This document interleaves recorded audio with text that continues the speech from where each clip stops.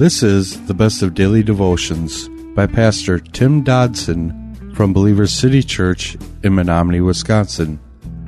For more information, go to believerstogether.com. Today we begin the book of Acts. So if you have your Bibles there with you today, grab them and turn to the book of Acts as we take a few minutes in the way of introduction. I believe we all would agree that without the book of Acts, there would certainly be a large hole in our history and in our doctrine. For the book that is here before us details the events which brought the gospel throughout Israel and the Middle East and ultimately to the ends of the earth. The book of Acts is, in its wholeness, entitled The Acts of the Apostles. But in truth, I think it'd be better if it was called The Acts of the Holy Spirit. For here on the pages before us, we will see the unfolding of the dunamis, or the dynamite power of God, through the manifestation of the Spirit of God in the midst of the birth of the early church. Acts records a church in action. Not the irrelevant church that we seem to be so burdened with in our today's society. Not the me-centered church, not the first church of the lazy, and certainly not the common Our Lady of gratuitous comfort, which seems to be so prevalent today. No, this was the real thing. Oh, indeed, a church with all of the human weaknesses of our modern church, but it had a rare passion and an unheard of commitment, even in the face of persecution, adversity, and sacrifice. It was a church that had died to this world, and by doing so, truly would live like no other. Now, the coming of the Holy Spirit at this point in the history of the church was crucial. What was to follow would have been drastically different had the power of the presence of the Spirit of God been absent in the activities and the hearts of those who were the players, if you will, on the stage of the acts of the early church. Indeed, what we take from this point forward would be very profoundly affected by the powerful coming of this Holy Spirit. We must acknowledge that the same is true with whatever an individual or local fellowship attempts to do for Christ today. Because without the overt presence of this Holy Spirit, a church is dead and an individual will fail.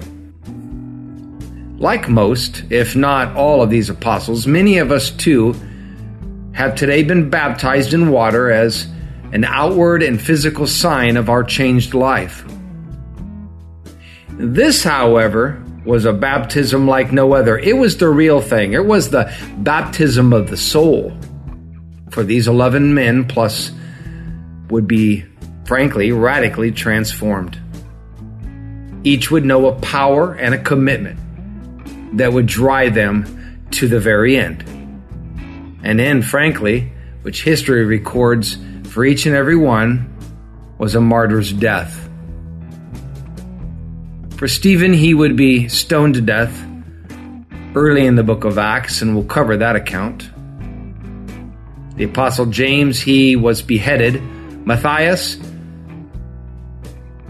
history tells us he was tied down and vultures were allowed to eat him alive. Thaddeus, crucified and shot with arrows until he died. Nathaniel, skinned alive and then crucified while he was still alive. Philip, hanged between the pillars in the temple until he died. Andrew, crucified in Egypt. Matthew, beheaded and possibly filleted alive. Mark, he was dragged behind chariots until he died. Luke, he was crucified. And James, he was thrown from the roof of the temple. Thomas, history says he was impaled in India. And Simon, he was sawn into pieces. Peter watched as they crucified his wife, and then he himself was crucified. And Paul the Apostle was beheaded.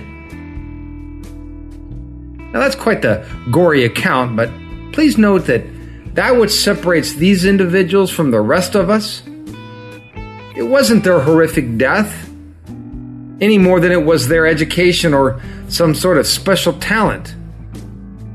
Because remember, back late in the Gospels, each and every one of these guys ran away when push came to shove. Something else was happening here. Something else was in play. Something profound was about to occur.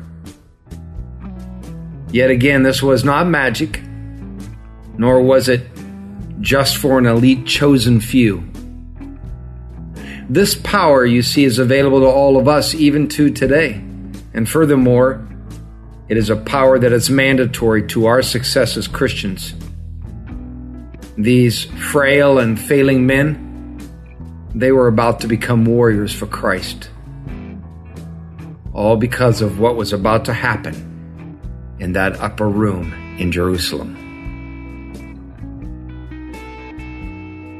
That was a daily devotional by Pastor Tim Dodson from Believer City Church in Menominee, Wisconsin. For more information on Pastor Tim Dodson or Believer City Church, visit believerstogether.com.